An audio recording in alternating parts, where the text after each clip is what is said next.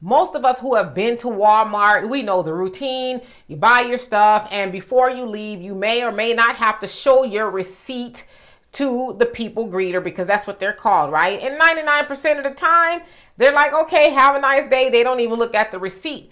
Well, in this particular case, that wasn't the case. Check it out. And then here's another bag of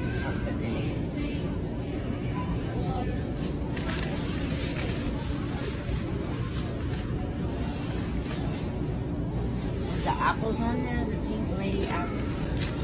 That one's on there? Yeah, there it is. Pink lady apples.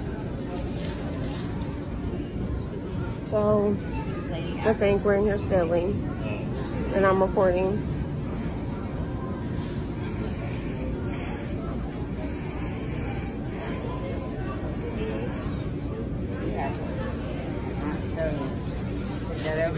So as you saw there, the manager went through that sister's receipt with a fine-tooth comb. She held up a bag of apples, wanting to make sure that was on the list and all that other stuff, right? So the video is about 6 minutes long. But at the end of the video, the sister said, I need the number to corporate, because obviously she wants to complain, right?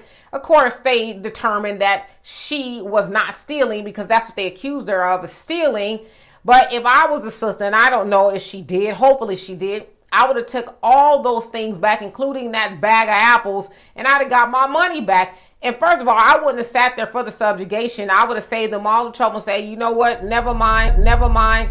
Come on, let's go to the register. You can return me all my money. You can have all of your stuff. But see, that's what they do to black people especially. You just have to look like you're stealing, like whatever that means, right? And then they going to hem you up at the door in front of everybody, accuse you of stealing, and go through your basket. But I'm going to tell y'all as black people, stop allowing them to do that to you. You know you ain't stealing.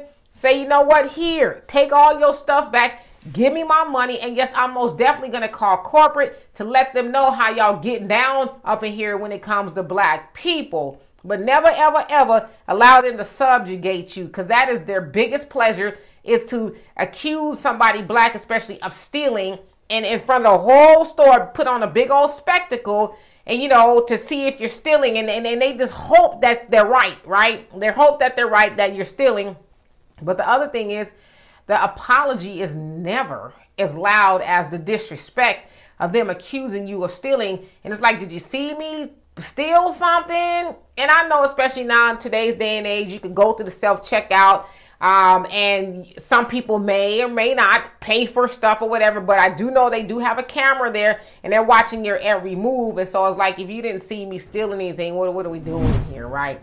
So hopefully that sister got some justice. Hopefully corporate at Walmart there rectified their situation with their Karen manager. Hopefully she's not there anymore. Something tells me that's probably not the case.